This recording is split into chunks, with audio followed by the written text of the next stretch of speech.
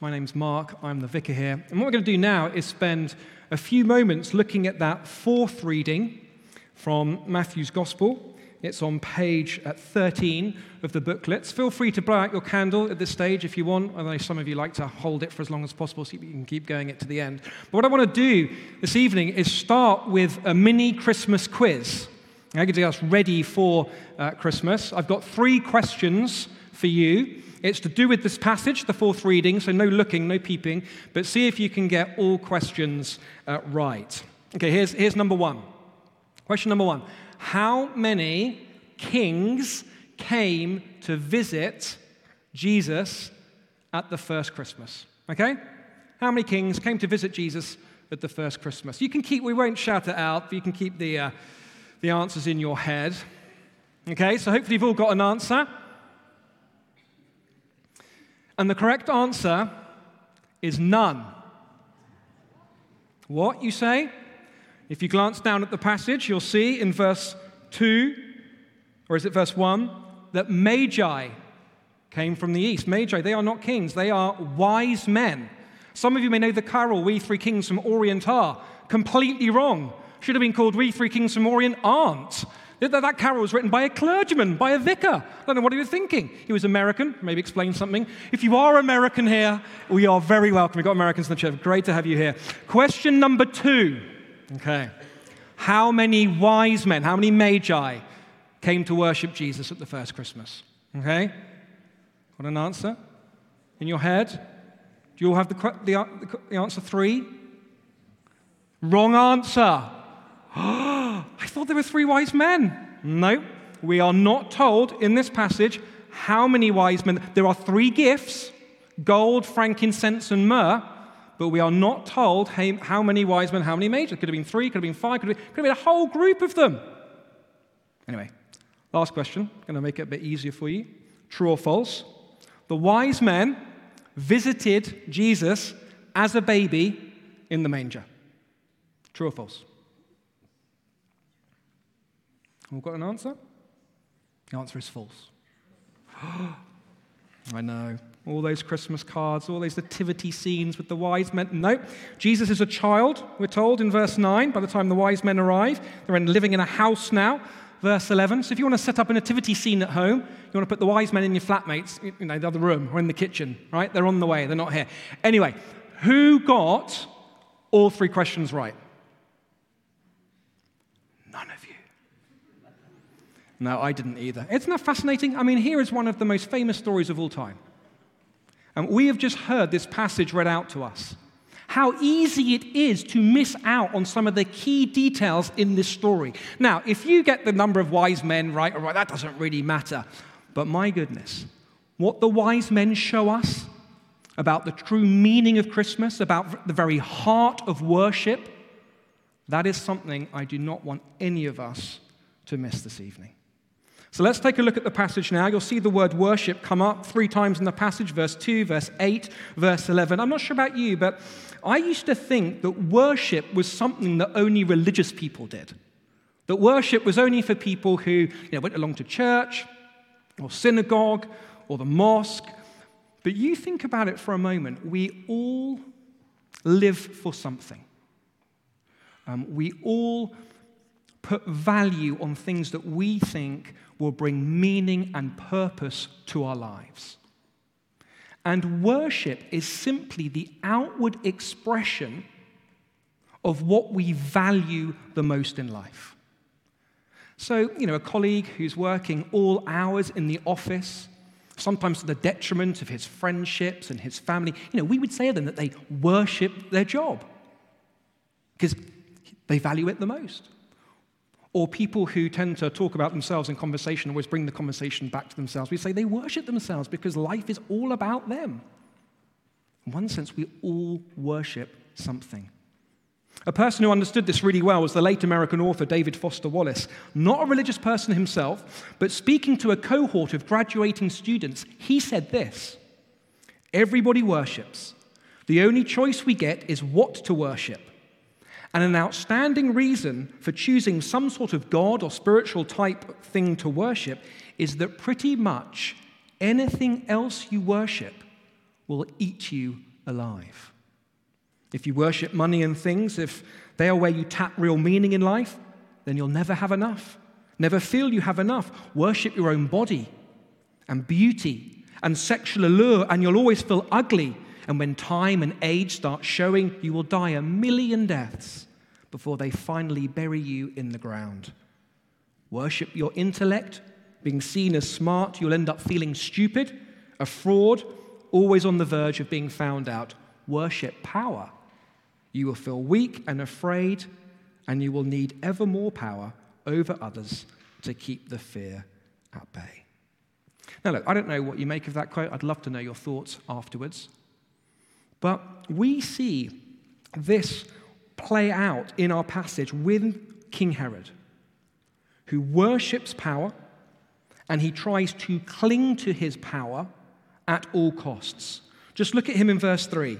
When King Herod heard this and heard about the one being born king of the Jews, he was disturbed, literally shaken to the core. He is deeply troubled about this person who has been born king of the Jews. He feels threatened by him. So much so that in verse 7, he secretly gets the Magi together. He says, hey, can you go find out where this boy is and tell me so I can go worship him, which is a complete lie and a ruse, because in the very next section of Matthew's gospel, he plots to kill Jesus. And when that fails, he orders the extermination of every boy in Bethlehem under the age of 2. And so with King Herod, we see this worship of power turn him into a complete monster. Now, let me be clear that doesn't mean if we worship the things of this world, we're all going to turn into mass murderers. Of course not. But what it does mean is that things that we often live for and we place our value in, whether we call it worship or not, the things of this world are fragile, they're fleeting, and if we worship them, if we look to them for ultimate meanings, they will all let us down, ultimately.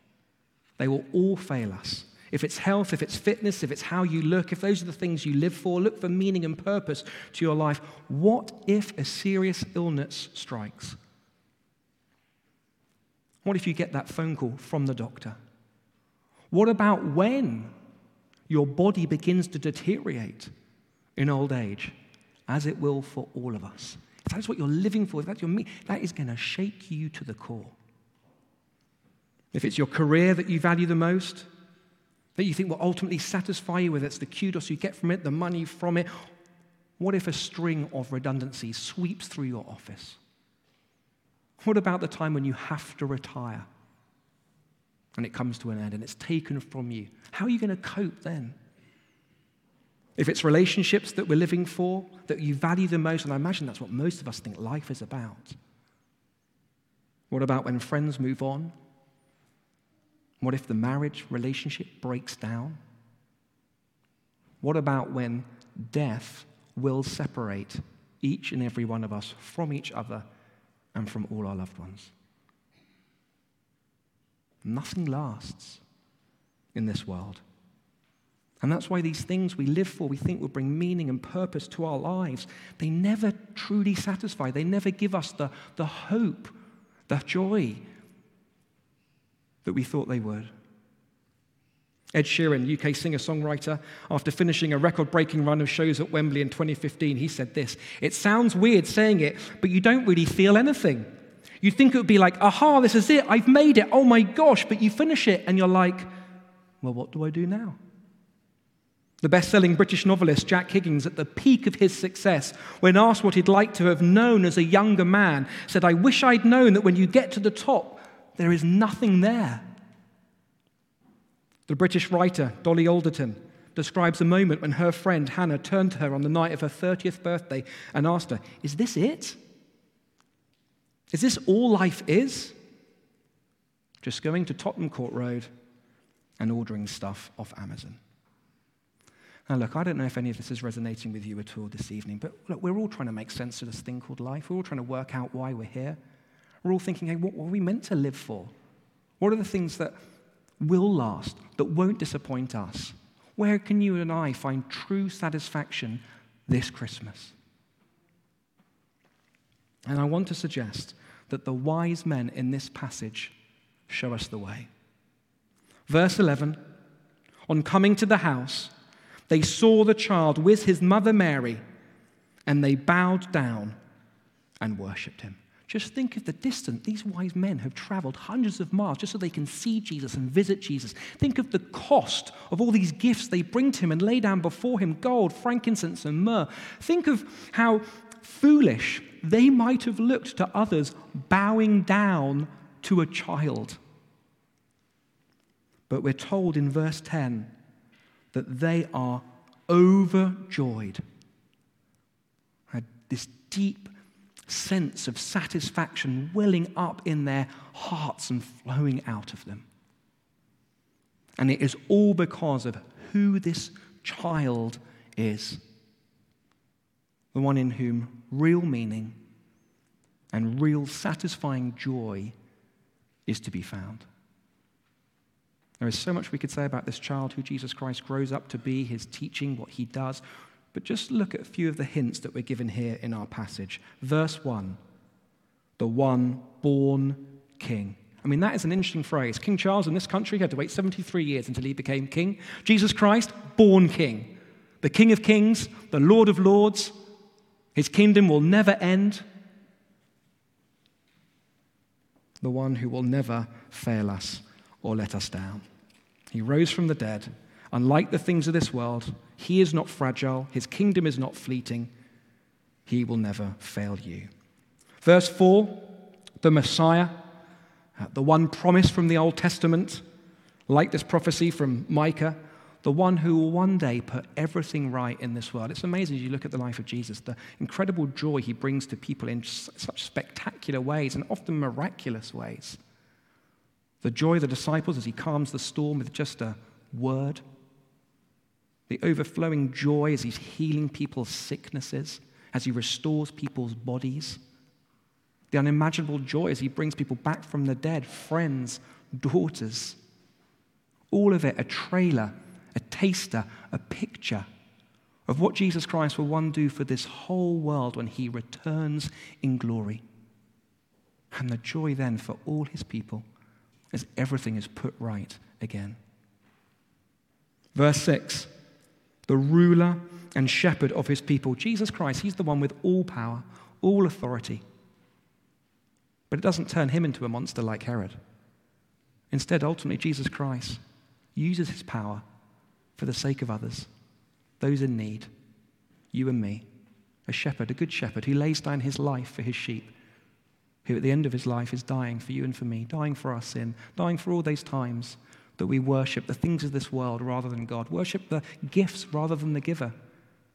And he dies in our place so we can be forgiven by God and enjoy membership in his kingdom forever. Jesus Christ, he's the king of everyone. He's the king for everyone. People sometimes think that Christianity is a white religion, that's a Western religion. These men are from the East. This is all happening, verse 1, in Bethlehem, in Judea, in the East, the Middle East. Amongst all the religions of the world, did you know that Christianity is the only one not limited to a particular culture or geography or people group, but a genuine world faith, open to all and open to you this evening? And so I wonder what it is that you are worshipping this Christmas.